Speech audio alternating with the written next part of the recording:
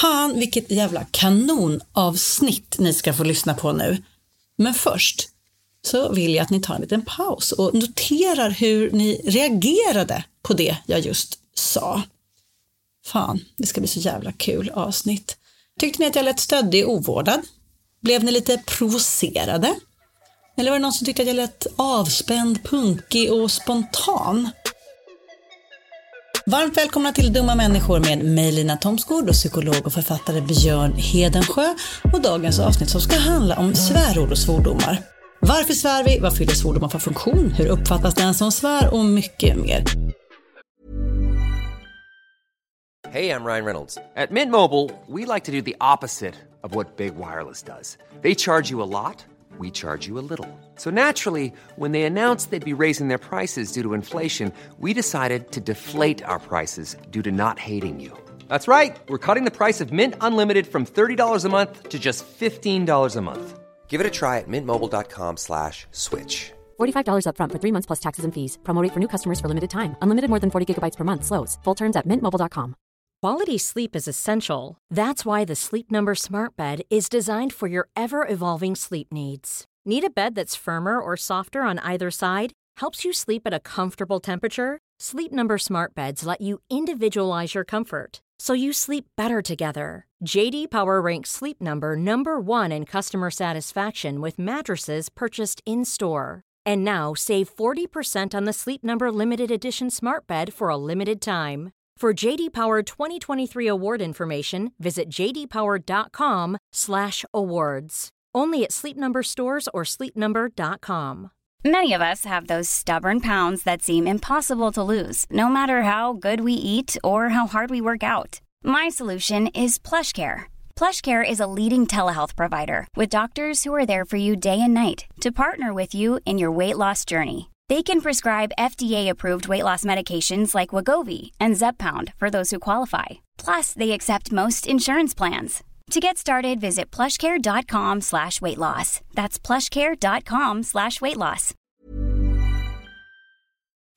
Dumma människor sponsras av Länsförsäkringar. Och Länsförsäkringar är ju mer än bara ett försäkringsbolag. De jobbar ju med bank, lån, pension, försäkringar, alltså hela balletten. Ja. Och det här tänkte jag på i morse när följande sak inträffade. Du vet, jag och Alex har flyttat några gånger. Och varje gång vi har flyttat så har vi sagt vi ska aldrig mer flytta. Ja. Vi har också sagt vi ska aldrig mer renovera. Du vet så här, inte en kökslucka ska bytas ut. Inte en färg ska målas om. Nu är det så här och det här blir toppen. Ja. Och det har vi liksom lyckats hålla i nya lägenheten tills det blev vinter. För vet du vad som hände då? Nej, berätta. Jag behöver ett badkar. Och vet du vad jag då är så glad över? Nej. Att jag har buffertsparat just för såna här grejer. Så att jag sätter över den lilla summan 1600 kronor varje månad på ett litet konto. Enkom för när såna här saker dyker upp. Att jag bara måste ta bort en liten duschvägg och stoppa in ett badkar. Och det tänker vi nu göra. Ja, så att oavsett vad någon säger eller vad man säger till sig själv så är det mycket i livet som förändras. Och då finns Länsförsäkringar där för alltid. Så kom ihåg att Länsförsäkringars bank kan hjälpa dig med lån och sparande så att du har till exempel en buffert för när saker och ting förändras. Tack så mycket Länsförsäkringar. Dumma människor sponsras av Svenska möten. Och vi har ju pratat om dem och deras tjänster tidigare. Men nu blir det lite aktuellt, Björn, för du och jag ska på konferens. Mysigt. Och om du, precis som vi, ska på konferens, vi är ju bara vi två. Ja. Men om man är kanske ett större företag som ska fixa allt ifrån ett stort event med logi, mat och aktiviteter och kanske typ show och uppträdanden. Eller bara ett mindre dagmöte på bara några timmar. Ja. Så är Svenska möten den givna partnern att vända sig till för att boka.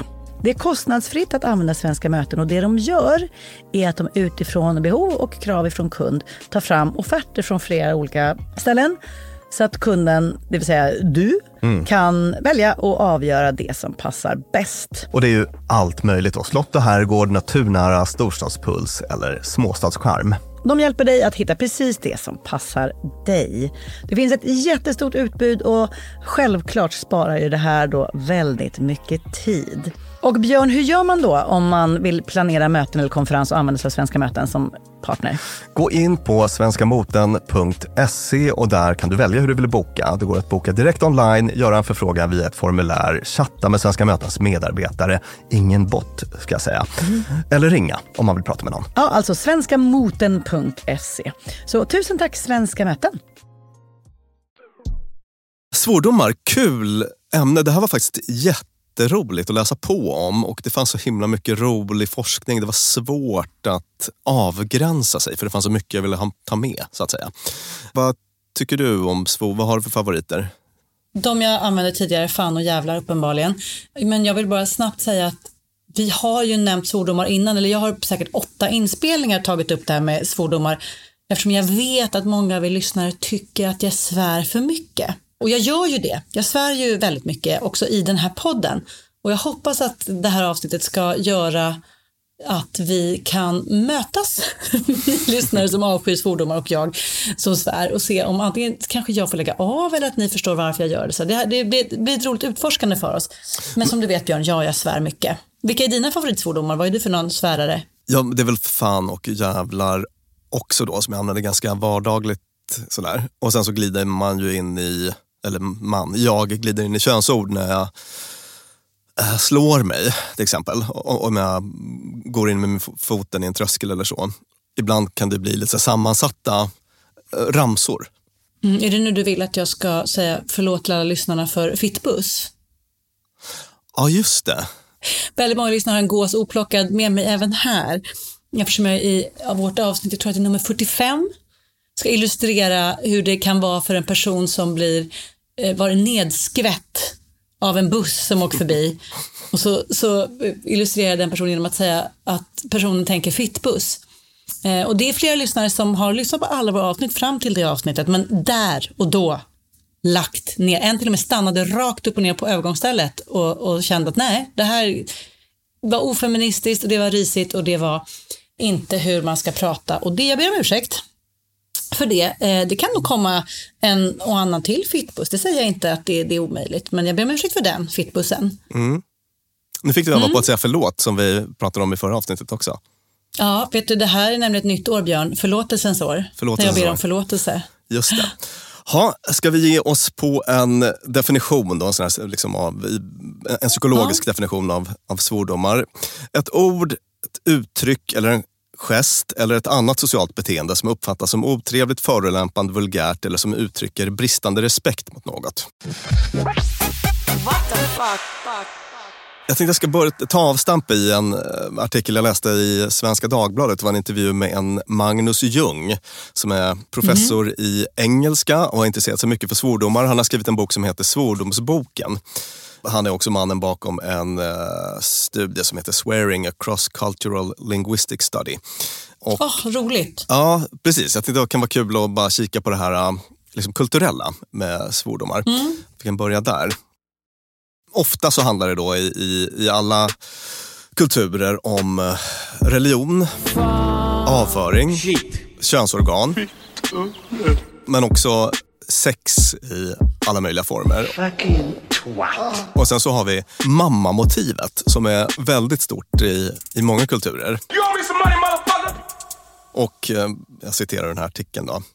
Att i alla romanska språk, i ryska, i polska, i arabiska, i kinesiska, i turkiska, där är mamma och systrar, döttrar, far och mormödrar väldigt vanliga måltavlor för svärande så att säga. Däremot svär man inte om pappor eller bröder. Jätteintressant. Vad har vi för analys på detta? Vad säger?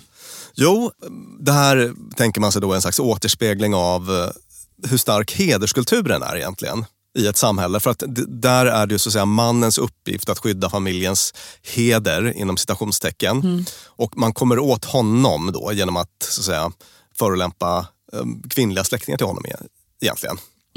Vi har ju inte det speciellt starkt hos oss, men det räcker med att bege sig till Sydeuropa så blir det mycket vanligare.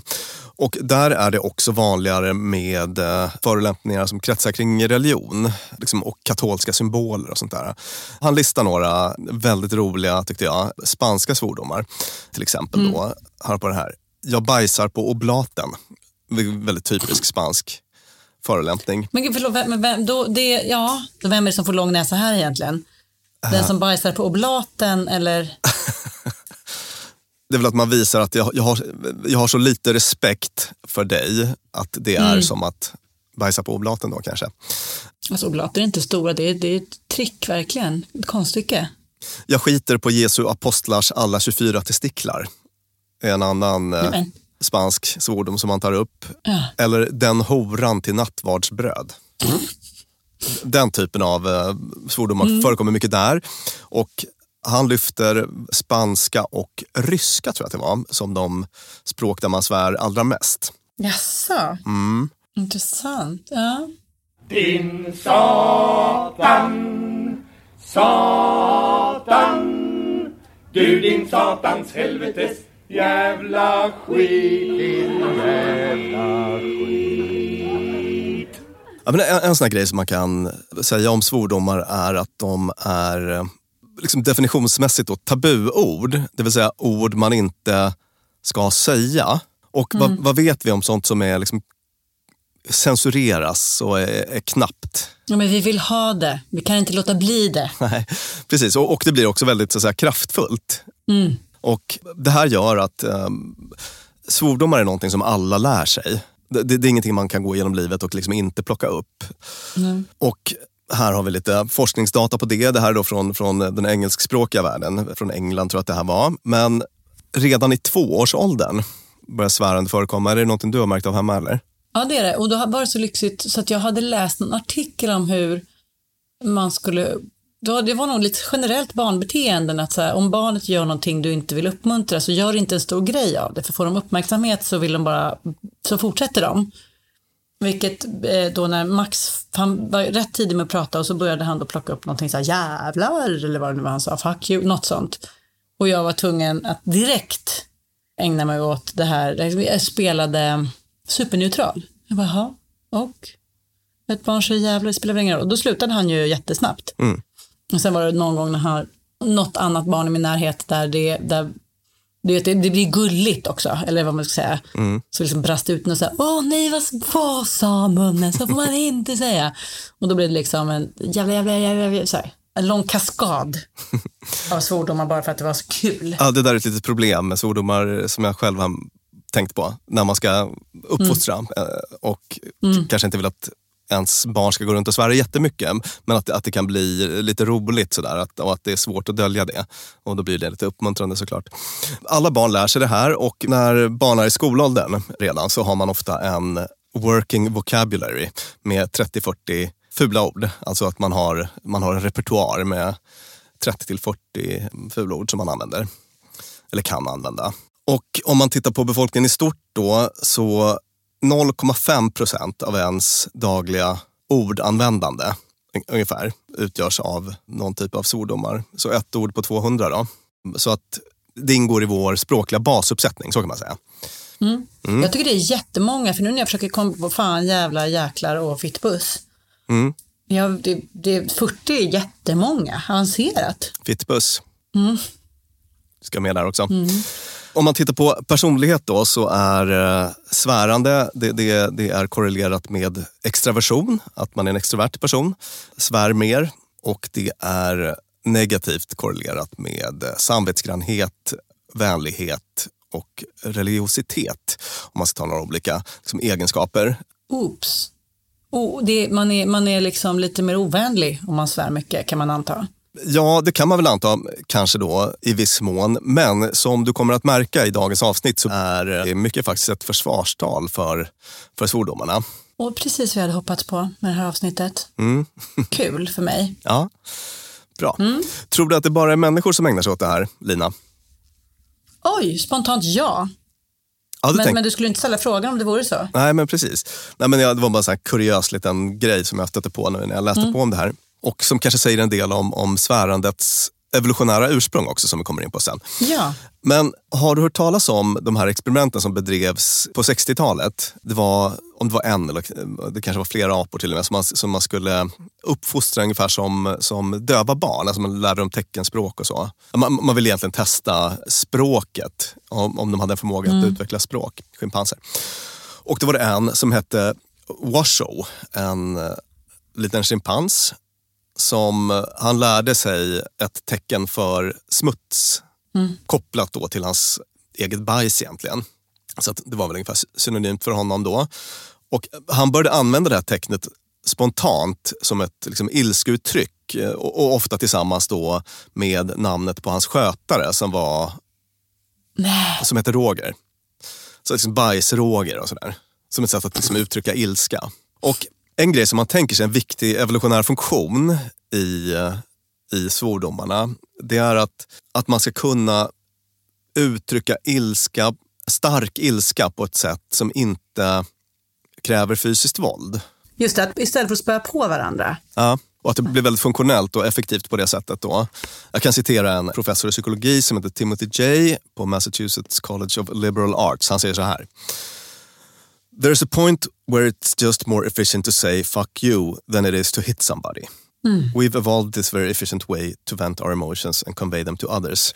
Alltså det blir en, så att säga, en konflikthantering som är mycket mindre kostsam än att ge sig in i slagsmål. Man kan liksom lämna en potentiellt fysiskt hotfull konflikt utan att tappa ansikte, så att säga. Ja, exakt. Och det här är ju för mig ett otroligt starkt argument till varför jag ska få svära. För att annars skulle jag ju kanske ge någon på moppo. Så det är ett bättre alternativ att jag säger fan. Visst. Helvetes jävlar! Förbannade jävla biljävlar! Oj, vad pappa svär. Sune tänker att nu kommer pappa inte in i kyrkan. Det här med klassgrejen, att rika människor svär så mycket. Alltså jag föreställer, nu har jag aldrig varit på den här klubben Sällskapet där enbart män får vara och väldigt rika män. Den ligger i Stockholm. Jag har inte heller varit på Noppes, men där folk med väldigt mycket pengar, där är det ju ett sjuhelsikes förbannat trevligt jäkla gäng. Alltså där det svärs ju något så in i bängen. Kul, muntert och varmt och hjärtligt. Ja. Tycker jag att de har det när de svär så där mycket. Jag har faktiskt inte kollat specifikt på några klassaspekter här, men man... Det är inte det väldigt mycket som vi pratar om det här med liksom väldigt högstatuschefen är den som kan gå runt med en munkjacka. Det vill säga att riktigt dyra, rika personer, de kan slumma ner sig med språket. Kanske det, men jag har nog tänkt, alltså bara privat, har nog kanske ännu mer kopplat till liksom arbetarklass. För det är en intressant grej jag har noterat hos mig själv, att någonting som händer med mig när jag...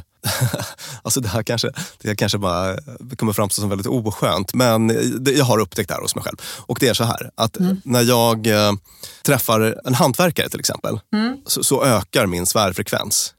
Jag tror att det är ett försök att liksom bonda lite.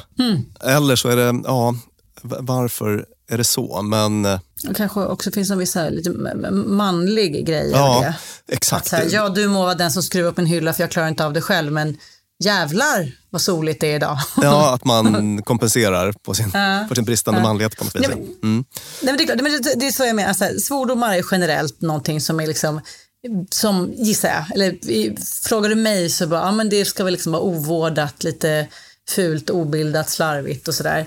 Men det var det jag menar med att överklassen kan liksom unna sig det. För att de tillhör såna fina lägen. Men skulle jag hamna på tidigare nämnda Noppes eller så, inte 17 skulle jag våga svära där. Där skulle jag liksom försöka hålla silversked och resten vackert i hand och inte svära. Ja, vi kan väl stanna lite i det då. Det här med svordomar och liksom hur beroende de är av kontext. Alltså i vilka sammanhang svär du mest? På lyset eventuellt och i uppsluppet sällskap av kamrater. Nu svarade jag utan att tänka, men jag tror att det är så. Ja. Och i vilka sammanhang skulle du aldrig någonsin svära då? Med äldre personer, med religiösa personer eller i högtidliga sammanhang eller när jag vill liksom ge ett duktigt intryck. Och i podden då, hur känner du där? Nej, men jag blir ju alldeles för, det spelar ingen roll hur mycket jag liksom, jag kan ha så här föresats att vara jätteduktig och bara säga smarta saker och hålla mig till ämnet och så vidare. Men sen när vi väl sitter och bubblar så glömmer jag ju det hela tiden. Ja, det blir det där avslappnade sammanhanget. Avslappnade sammanhanget, men, och det här var vi inne på lite kort så i någon fredagsfråga. Jag tror ju att det för mig också finns ytterligare en dimension av, alltså svordomar för mig är också ett avsiktligt signalerande bortom det här, vad ska jag säga, istället för våld eller bara för att jag ska liksom vill förstärka någonting. Att jag svär och inte liksom ber Klara klippa bort svordomarna, eller även i skrivna intervjuer där det ser extra fult ut med svordomar, så brukar jag vilja ha kvar det. Och för mig är det att jag vill signalera någonting, det här folkliga och också lite punkiga. Att säga, nej, jag är inte någon liten behaglig gulletussa. Nej, skit på dig. Att för mig så fyller det någon liksom det finns någon identitetspryl bakom det. Kan det vara en feministisk handling för dig att svära? Ja, absolut. För män svär något mer nämligen, har man sett i de här engelskspråkiga studierna då. Män och yngre, unga vuxna, tonåringar och så. Ja, det tror jag säkert. Jag tror jag tillhör liksom den feministiska årskullen som fostrades in i feminismen genom att roffa åt sig manliga beteenden för att vi ska också få, jag vet så här, prata högt, sitta brett, svära, alltså jag ska inte förminska mig, jag ska inte vara liksom duktigare, finare, renare än någon annan, jag är en fri människa. Så det spelar nog säkert också in. Ja, men vi svävade iväg lite nu i det här med svordomar och kontext. Alltså att det funkar olika i olika sammanhang. Och det är väl bara bra att ta upp det. För att jag menar, dagens avsnitt är mycket så att säga, ett försvarstal för svordomar. Men det finns ju massa sammanhang där det inte passar sig. Och de allra flesta brukar vara ganska bra på att reglera sig själva helt enkelt. Men om man är med en religiös person till exempel, så blir det ju ofta då olämpligt och lite respektlöst att köra på sådär. Så att det kan man bara ha i bakhuvudet. Who's the slimy little communist shit twinkle-toed cocksucker down here who just signed his own death warrant? Hey, I'm Ryan Reynolds. Recently, I asked Mint Mobile's legal team if big wireless companies are allowed to raise prices due to inflation. They said yes. And then when I asked if raising prices technically violates those onerous two-year contracts, they said, "What the f*** are you talking about, you insane Hollywood ass?" So to recap, we're cutting the price of Mint Unlimited from $30 a month to just $15 a month. Give it a try at mintmobile.com/switch. $45 up front for 3 months plus taxes and fees. Promo rate for new customers for limited time. Unlimited more than 40 gigabytes per month. Slows full terms at mintmobile.com. Flexibility is great. That's why there's yoga. Flexibility for your insurance coverage is great too. That's why there's United Healthcare Insurance Plans. Underwritten by Golden Rule Insurance Company, United Healthcare Insurance Plans offer flexible, budget-friendly coverage for medical, vision, dental, and more. One of these plans may be right for you if you're, say, between jobs, coming off your parents' plan, turning a side hustle into a full hustle, or even missed open enrollment. Want more flexibility? Find out more about United Healthcare Insurance Plans at uh1.com. Quality sleep is essential. That's why the Sleep Number Smart Bed is designed for your ever-evolving sleep needs. Need a bed that's firmer or softer on either side? Helps you sleep at a comfortable temperature? Sleep Number Smart Beds let you individualize your comfort, so you sleep better together. JD Power ranks Sleep Number #1 in customer satisfaction with mattresses purchased in-store. And now save 40% on the Sleep Number Limited Edition Smart Bed for a limited time. For JD Power 2023 award information, visit jdpower.com/awards. Only at Sleep Number stores or sleepnumber.com. Dumma människor sponsras av Tele2 och podden Internetpionjärerna. Björn, minns du när du fick internet? Ja, jag minns kanske inte exakt när, men jag minns det där modemet som höll på att plinga och surra. Sjung modemsången. Typ så. Jag har nämligen fått göra världens roligaste grej. Jag har fått programleda en podd som heter Internetpionjärerna. Och den är av Tele2 och handlar om när Sverige kopplades upp. Alltså från de här första modemen via de stora digitala reformerna. Och det är så spännande hur mycket som har hänt under de här åren. Gud, tänk att man har varit med om det här. Och just sådana som du och jag som både minns ett liv helt utan internet och som samtidigt inte skulle klara sig en kvart utan. Precis. Podden tar avstamp i år 1996 när internet utsågs till årets julklapp. Sen följer vi då den här digitala utvecklingen och användningen av den digitala tekniken via BankID, bloggar, internethumor och alla möjliga roliga människor som intervjuas, till exempel David Sundin, Ebba von Sydow och så vidare. Och den här podden, Internetpionjärerna, om när Sverige kopplades upp, finns ute nu. Rusar till poddspelaren. Ja, tusen tack Tele2. De här människor sponsras av Arlanda Express. Och du och jag, Björn, var ju på en jobbresa. Upp till Kiruna. Där var det ljuvligt. Verkligen. Och när vi sen landade för att komma hem så hade jag ju planerat på ett Lina Thomsgårds sätt. Skulle hämta barnen goda 45 minuter efter landning. Jag fick oerhört bråttom och istället för att springa ut och ställa mig i den långa taxikön så vrålade jag till det. Det här var faktiskt det blev en rolig scen. Ja. När jag såg hur det stod så här Arlanda Express 2 minuter och jag bara, Björn, jag måste ta den. Och så bara, men ska vi inte ta taxi? Nej, historia slår igen. Jag springer ner och hinner på 18 minuter in i stan springa in, ta en tunnelbana, hämta mina barn. Fantastiskt, ja. Och det var faktiskt otroligt. Ja, Arlanda Express är ju det snabbaste och smidigaste sättet att ta sig till och från Arlanda. Det tar alltså bara 18 minuter och det är väldigt hög punktlighet också. Så att de går i tid, alltid.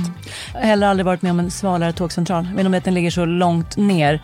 Men när man har sprungit snabbt för att hinna med det här tåget, för att man har sekunder som man inte kan avvara, då är det en väldigt sval liten plats på att stå mellanlanda. Och sen hoppar man på. Och då hade man inte hunnit köpa sin biljett för att det hade inte jag hunnit tänka på. Då var det bara klicket in på nätet. Köp. Hur enkelt som helst. Så praktiskt. Och det här tåget går från tidig morgon 04.20 till sent på natten då 00.35. Och i högtrafik går Arlanda Express upp till var 10:e minut. Så hoppa på tåget. Det finns gott om anledningar att ta Arlanda Express. Tack så mycket Arlanda Express. De här människor sponsras av Claritin. Ja, för nu är det ju vår och vårkänslor spirar. Även jag har liksom varit ihop med min kille i snart ett decennium och blir vårkänsla. Lite vårrusig. Ja, jag vill ut och hålla hand och springa över en sommaräng. Ja. Då kan man tänka att det är synd om dem som inte kan det. Det är rätt många, ja. Det är det. Ja. Och det märker man alltid på just våren. För det är då de kommer in på kontoret och när alla andra är så uppspelta för att gatorna är sopade och solen gnistrar så är det liksom bara rinnande ögon, rinnande näsa, det kliar. Min pappa till exempel, pollenallergiker som älskar att påta i trädgården då. Och det vill man ju att han ska kunna göra. Och det är där vårt budskap från Claritin kommer in i bilden. För Claritin ger vårkänslorna en chans för allergiker. Det är antihistamin vid tillfälliga allergiska besvär, till exempel pollen, pälsdjur eller dammallergi, som ger snabb effekt inom 1-3 timmar. Och besvären lindras i hela 24 timmar. Claritin, en tablett och sirap, Loratadin, är receptfria läkemedel vid tillfälliga allergiska besvär hos vuxna och barn över 6 år och kroppsvikt över 30 kilo om du tar tablett. Du ska inte ta Claritin om du är gravid eller ammar. Läs bipacksedeln noga innan du tar Claritin, särskilt om du har en leversjukdom eller ska genomgå hudtester för allergi. Och kontakta läkare om du inte mår bättre eller om du mår sämre efter 7 dagar. Och kontakta alltid läkare vid användning längre än 3 månader. Och mer om det här kan du läsa på bayer.se. Tusen tack Claritin. Och sen så är också svordomar någonting vi tycker är väldigt roligt. Om man tittar på de så här, liksom, sociala dimensionerna. Det gör man ju. Visst. Alltså jag har fnissat flera gånger hittills, ja. Alltså inte alltid, men det kan användas på ett väldigt kul sätt. Ja, jag tycker att det är nästan till omöjligt att försöka vara en rolig person om jag inte också får svära. Ja, det är ju faktiskt så. Alltså att om man gör det med liksom rätt timing och roliga svärord och sådär kan det vara jättekul. Jag har en favoritkaraktär i en tv-serie som heter The Thick of It. Jag vet inte om du känner till den. Någon sån här jätterolig... Nej, men jag blev sugen när du berättade. Jätterolig politisk satir. Det är en slags föregångare till VIP. Det är samma regissör som har gjort. Och även i VIP så förekommer ju svordomar väldigt mycket. Men det finns en karaktär i den här The Thick of It som bara är en sån skotsk slags politisk tjänsteman som bara svär så otroligt mycket och så roligt. Och det är en ganska stor del av den komiska behållningen i programmet. I'm gonna take your bollocks, I'm gonna fucking rip them off, I'm gonna fucking paint eyeballs on them. And I'm gonna stitch them onto a fucking sock and use that as a mouthpiece. Och ordet fuck har liksom i engelska studier ratats, eller i en engelsk studie, 821 deltagare som fick rata 5000 engelska ord, och ordet fuck hamnade i toppprocenten, så att säga. Bara ordet i sig, att det ansågs som så kul. Och nu när man läser de här studierna och de här artiklarna, forskningsartiklarna som jag har läst inför det här avsnittet, man märker att de här forskarna tycker också att de pysslar med något som är ganska kul. Artiklarna heter sånt som profanity can be therapeutic as fuck och sådana saker. Och så tycker de att de är lite roligare än snittforskaren, tänker jag mig. Ja. Och på så sätt så används svordomar som ett liksom, socialt shit också. Att man använder sig av dem för att, så att säga, passa in eller vara rolig eller få andras sociala uppskattning. Sådär. How the fuck am I gonna get your money now? You think he's gonna give you fucking money? Are you out of your mind? Look what you did to this fucking guy. If you would have just kept your fucking mouth shut. What the fuck is the use? I should have never got it. Svordomar tar bort smärta. Vad tänker du om det? Det tycker jag om. Det tycker du om? Ja, brukar du svära när du slår dig? Hur låter det då? Ja. Att du behöver inte säga exakt vad du säger, men du kanske kan beskriva. Nej för nu har jag bara hittills in i programmet har jag blivit lite självmedveten. Så nu än så länge är jag faktiskt inne på att jag vill inte svära lika mycket som jag gör. Nej. Men om jag gör det så ser det som ett helvete, till exempel, kan jag säga. Tänk om det här blir avsnittet när du svär minst hittills. Ja, jag måste kliva bort några fittpuss bara.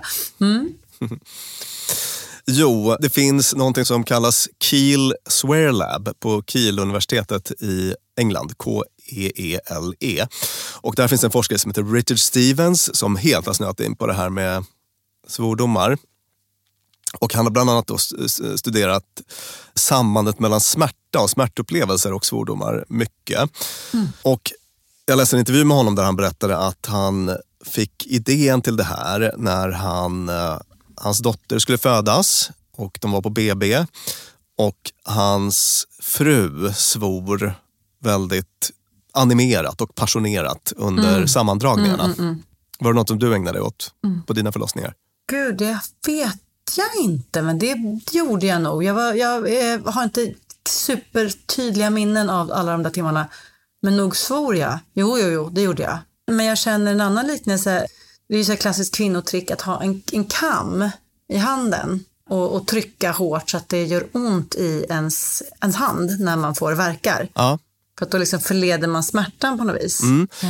Precis, det kanske kan vara lite samma funktion. Vi kan återkomma till den grejen. Jo, och då pratade han med barnmorskorna och de sa, men det är jättevanligt att det svärs något så in i bängen under förlossningar. Och då tänkte han att jag måste kika på det här med liksom smärta och svordomar. Finns det någonting där? Och då så designade någon studie med isbad. Alltså man stoppade ner handen i vatten med massa is i. Så fick deltagare antingen upprepa ett svärord under tiden som de gjorde det här. Eller så fick de upprepa ett mer neutralt ord. Jag tror att det var ett ord som bord eller något i den stilen. Sen så kollade han på dels smärttröskel, alltså när de började uppfatta smärta, och dels så att säga, uthållighet eller smärttolerans eller vad man kallar det. Alltså hur länge man kunde hålla kvar handen egentligen. Och de som sa de här fula orden då klarade sig 50% längre. Nej! Ja. Då funderade han på vilka mekanismer är det som gör att det blir så här. Och det här tyckte jag var en väldigt, väldigt rolig studie. Den var så himla liksom, kreativ på något vis. Då tänkte han så här. Ett par olika hypoteser. Antingen kan det vara, alltså svordomar är ju liksom relativt ovanliga i språket. 0,5% sa vi av snittpersonens språkbruk är fula ord. Sen så är också, vet vi då att svordomar är kul. Fuck ratas som toppkul ord. Och saker som är liksom nya eller ovanliga, som en svordom då är, plus rolig, kan ju fungera avledande. Det var en sån tanke. Apropå den där kammen i handen. Alltså att någonting som distraherar helt enkelt. Så att det var en hypotes. Den andra hypotesen är att man, så att säga, svordomar försätter oss egentligen i en fight-flight-reaktion. Drar igång liksom stresssystemet med allt vad det innebär. Alltså att när man får det påslaget, varit inne på det lite grann i tidigare avsnitt, men det frisätts ju en liksom cocktail av hormoner i hjärnan. Jag vet inte om du har något sånt minne, Lina, av att du har till exempel spelat någon slags sport. Hjärtat har pumpat och du har haft det här liksom adrenalinet. Och att du kanske har slagit dig då, men att det inte har känts nästan alls, och sen så får du jätteont efteråt. Ja.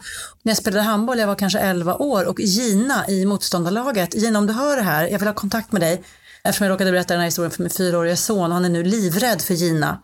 Gina i alla fall sköt jättehårt en handbollsboll på mig när jag stod i mål, och det gjorde jätteont, men jag spelade vidare och Gina sköt igen. Och då gjorde det för ont, så jag fick åka till sjukhuset. Och då var armen av på 2 ställen. Wow. Ej synkade ställen. Ja, bräckor som liksom gick stick i stäv med varann. Otroligt. Men då var jag nog lite adrenalinig där och spelade vidare trots att det gjorde ont. Ja, precis. Så att det är egentligen då samma sak som det här som den här andra svärhypotesen. Och då gjorde man ett till sånt här vattenbadsexperiment som var så himla roligt utformat.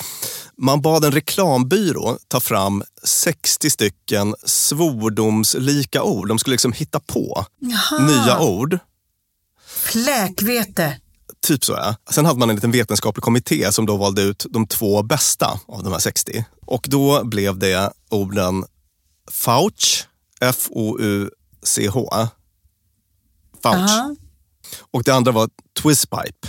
T-W-I-Z-P-I-P-E.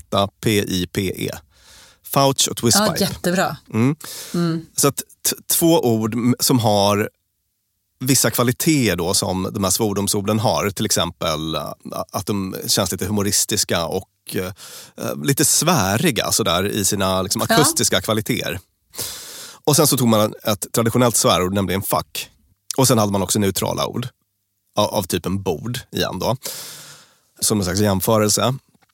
Och sen så fick deltagarna köra precis samma isbadstest igen. För då var tanken så här. Att om det är så att säga den här liksom distraktionsfaktorn, det vill säga liksom ovanligheten och humorn i svärord, då borde fouch och twistpipe ha samma effekt som fuck. Ja. Och så jämförde man alla de här med neutrala kontrollord då, så att säga. Och då visade det sig att fouch och twistpipe uppfattades visserligen som kul. Det fanns en humorfaktor där. Men det gav ingen effekt på smärttröskel eller uthållighet och så. Men det hade däremot fuck. I den här studien så hade fuck höjde både tröskel och tolerans med ungefär, smärttröskel och smärttolerans med ungefär 1/3 eller 30%. Lite drygt. Men fouch eller twistpipe hade inte det. Så att då landade man i att det är nog mycket det här med så att säga att svärorden liksom drar igång, alltså riktiga svärord som fuck till exempel, ger ett påslag. Och man mätte också hjärtfrekvens samtidigt då. Och kunde se att det var på precis det sättet. Att fouch och twistpipe gjorde inte någonting för hjärtfrekvensen, men det gjorde fuck. Och varför tror du att det är så, Lina? För att fuck är något man säger i strid. Etablerat. Eller liksom... Precis, och det är någonting man har lärt sig är lite tabu, eller hur? Ja, exakt. Så att man tänker sig då att det har att göra med liksom inlärning i barndomen.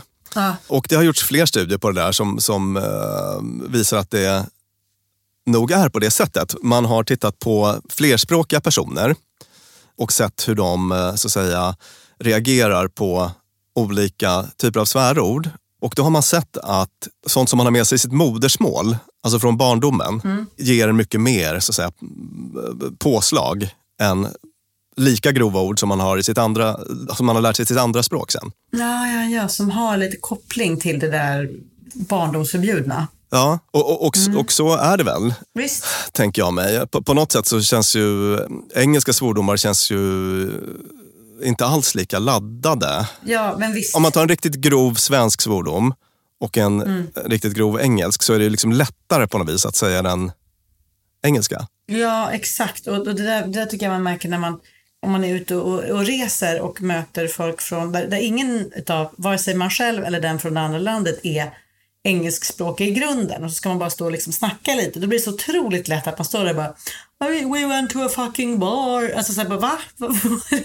Man vill låta lite tuff och lite avspänd och slänger sig hej vilt med engelska svordomar på ett sätt som en engelskspråkig nog inte skulle göra. Nej, exakt. Man kan ha samma respekt för det. Det känns som att man har gått i den fällan någon gång, ja. Precis. Det här är också den princip, tänker man sig då, som förklarar att vi faktiskt verkar kunna bli lite starkare av att svära. En studie här från 2018 i tidskriften Psychology of Sport and Exercise.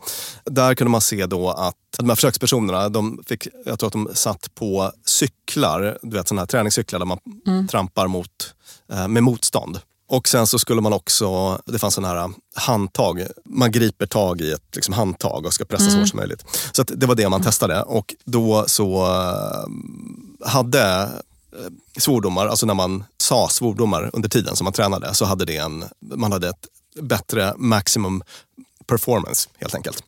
Och tänker man sig också då att man försätter sig i någon så här fight-flight tillstånd av precis samma skäl som förklarar det här med ökad smärttröskel och så. Vet du vad jag känner hittills, om vi är tillbaka i hur den här avsnittet är ett försvarstal för svordomar eller ej, och om hur jag ska svära mindre i min framtid, att det vill jag, och vet du varför? För jag vill att svordomarna ska fortsätta ha den där superkraften. Ja. Alltså om man svär hela tiden, då måste man ju vattna ur det där. Ja, men det är ju en otroligt... Om jag går runt och säger jävla förband hela tiden, då kommer jag ju inte kunna föda barn och få smärtlindring av det, eller stoppa handen i någon isburk. 100%. Det tabugrejen försvinner. Så måste det verkligen vara. Och jag är helt övertygad om att om man skulle testa det experimentellt så skulle man också komma fram till det.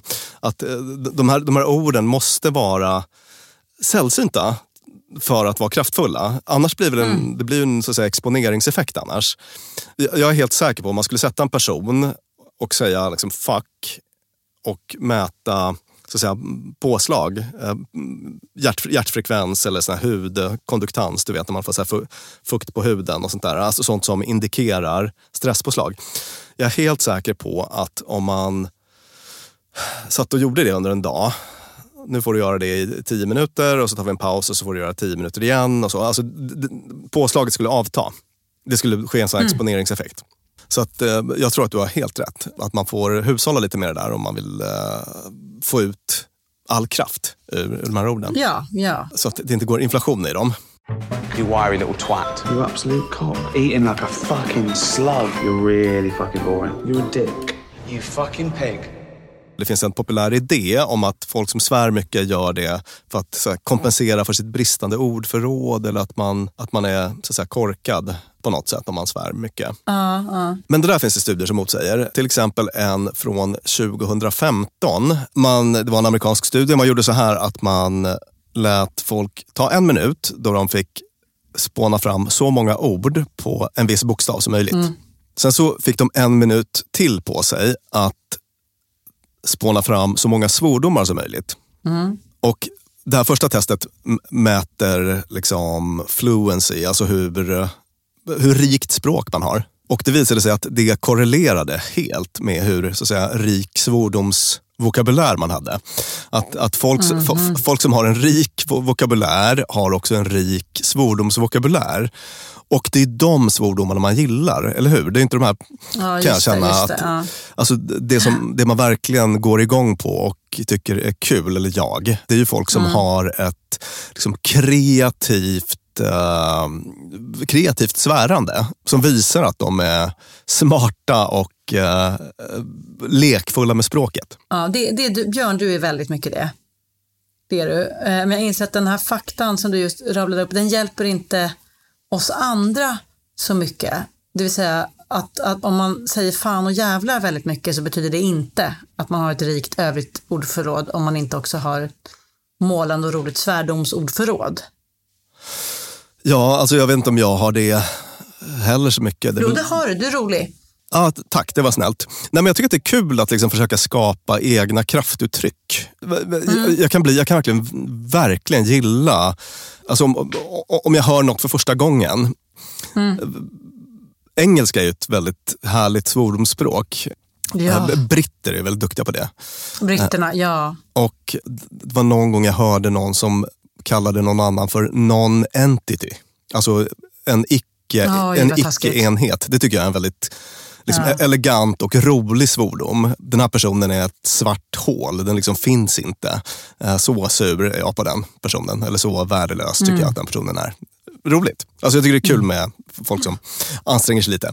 Men poängen med den här studien då var helt enkelt att svära behöver inte alls vara ett tecken på ett fattigt språk. Det kan vara precis tvärtom.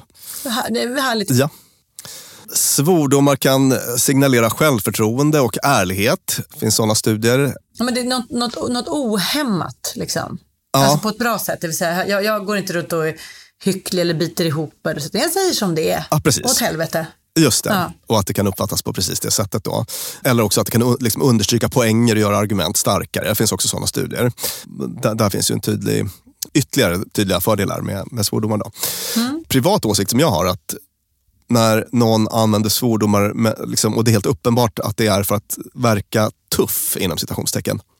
Då blir ju effekten ofta den motsatta. Ja, visst. Det är ofta så, Björn. Men generellt, det är ofta vi tar upp sådana, alltså folk som vill verka smarta, folk som vill verka allmänbildade, folk som vill verka tuffa. Att man bara, nej, vi människor, vi genomskådar mer än vad man tror. Ja, exakt.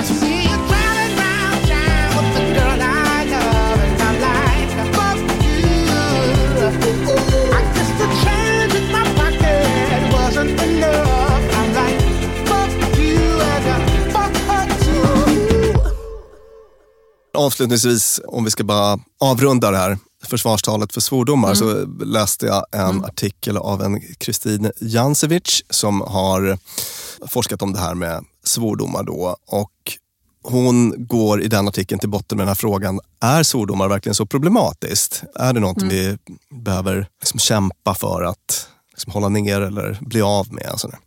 Men först och främst konstaterar hon att det är en del av att vara människa. Vi kommer att svära, och många av de svärord som vi använder oss av idag, svordomar, har liksom hundratals år på nacken. De hänger med. Över de senaste 3 decennierna har det inte skett någon tydlig förändring varken åt det ena eller andra hållet. Hon har gjort någon sån analys då. Att det har liksom att vi svär lika mycket? Ja, precis. Så att hon pratar om att det kanske finns en allmän uppfattning då om att språket blir mer och mer ovårdat och så. Men det säger hon att så är det inte. Och sen säger hon så här, att svära kan man göra på alla möjliga sätt, alltså med goda och onda avsikter och så. Men som fenomen finns det egentligen ingenting som tyder på att det orsakar några särskilda problem alls egentligen. Hon säger så här: we have recorded over 10,000 episodes of public swearing by children and adults, and rarely have we witnessed negative consequences. Alltså, de har studerat 10 000 observationer av folk som svär i olika sammanhang, och inte i något av de fallen till exempel så ledde det till fysiskt våld. Och ofta så blir så att säga, konsekvenserna positiva, till exempel att det utlöser skratt och så att i sig är svordomar ingenting som man behöver oroa sig för eller så. Underbart. Vi avslutar avsnittet där, eller hur? För i helvete. Ja. Kan man säga att satsa på ett rikt svärordförråd och hushålla lite med svordomarna så att de får den önskade effekten när det väl är dags. Men tro inte att du är osmart bara för att du råkar svära lite extra mycket. Det var allt för oss denna gång. Jag heter Lina Thomsgård och svordomsexperten, eller rätt sagt den som har samlat ihop andra svordomsexpertis idag, var som vanligt psykolog och författare Björn Hedensjö. På länk är vi båda två idag. Eller jag är på länk, du är i studion. Och studion heter Beppo och producerar vår podd gör Clara Wallin och klipper den gör Peter Malmqvist. Och ni hittar oss på Instagram, Dumma Människor heter vi där. Och där brukar vi lägga upp filmer, klipp och bilder kopplade till avsnitten så fort vi kommer på bra grejer. Och nu Björn vill jag att du lägger upp på Instagram om möjligt ett filmklipp på din favorit svordomsidol. Ja, men det gör jag så gärna. Från tv-serien. Ja, perfekt. Bra, tack för idag hörni. Hej då!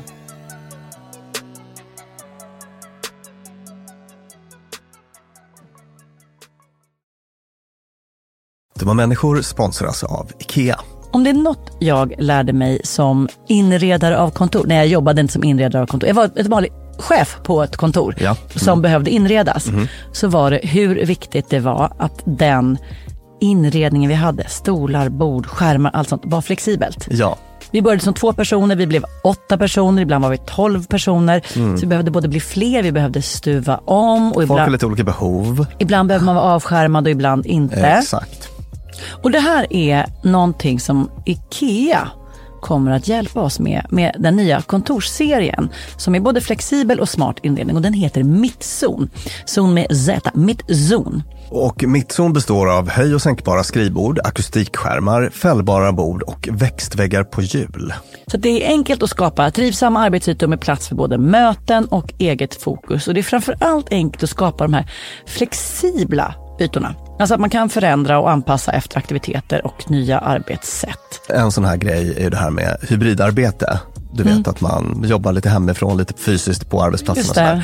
Det ställer ju verkligen helt nya krav på det fysiska kontorets roll. Man behöver en helt ny flexibilitet och bekvämlighet. Och det här är ju varför IKEA grundades i Älmhult 1943, för att skapa en bättre vardag för de många människorna.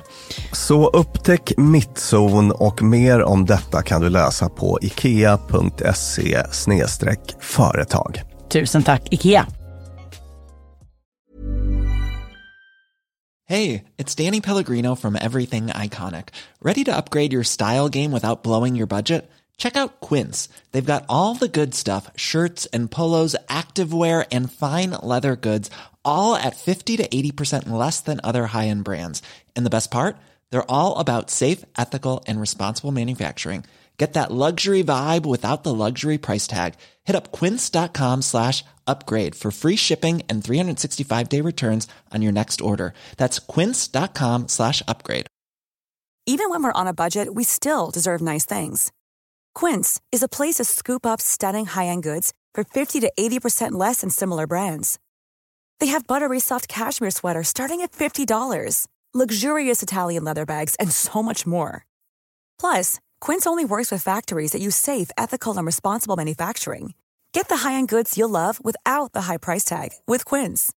Go to quince.com/style for free shipping and 365-day returns. Mom deserves the best, and there's no better place to shop for Mother's Day than Whole Foods Market. They're your destination for unbeatable savings, from premium gifts to show-stopping flowers and irresistible desserts. Start by saving 33% with Prime on all body care and candles. Then get a 15-stem bunch of tulips for just $9.99 each with Prime. Round out Mom's menu with festive rosé, irresistible berry chantilly cake, and more special treats. Come celebrate Mother's Day at Whole Foods Market.